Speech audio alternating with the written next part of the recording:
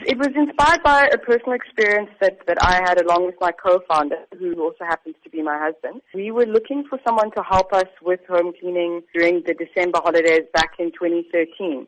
And we really struggled to get connected with someone at the time when a lot of people leave the cities, big cities, and go and visit family in the Eastern Cape, etc. And so we struggled to find someone to help us with home cleaning, used a number of methods, referrals, friends on Facebook, used classifieds, and eventually went to an agency. That experience and how difficult it was to try and find someone to help us, it just showed us that, there was a lot of inefficiency within the industry, despite the fact that South Africa, as you say, there are 1.2 million registered domestic workers in the country. So having that experience ourselves was kind of the catalyst for us to say, well, let's build something, some sort of technology where we can connect the two sides. Well, you are now among 4 other female entrepreneurs who have pioneered in technology in their respective countries to be selected to attend WEF. What exactly will be your role during the next few days? It's recognition for the work that me and the other 4 winners have done, particularly in promoting women on the continent. From my understanding, what it will involve is really just doing some press around it, meeting delegates.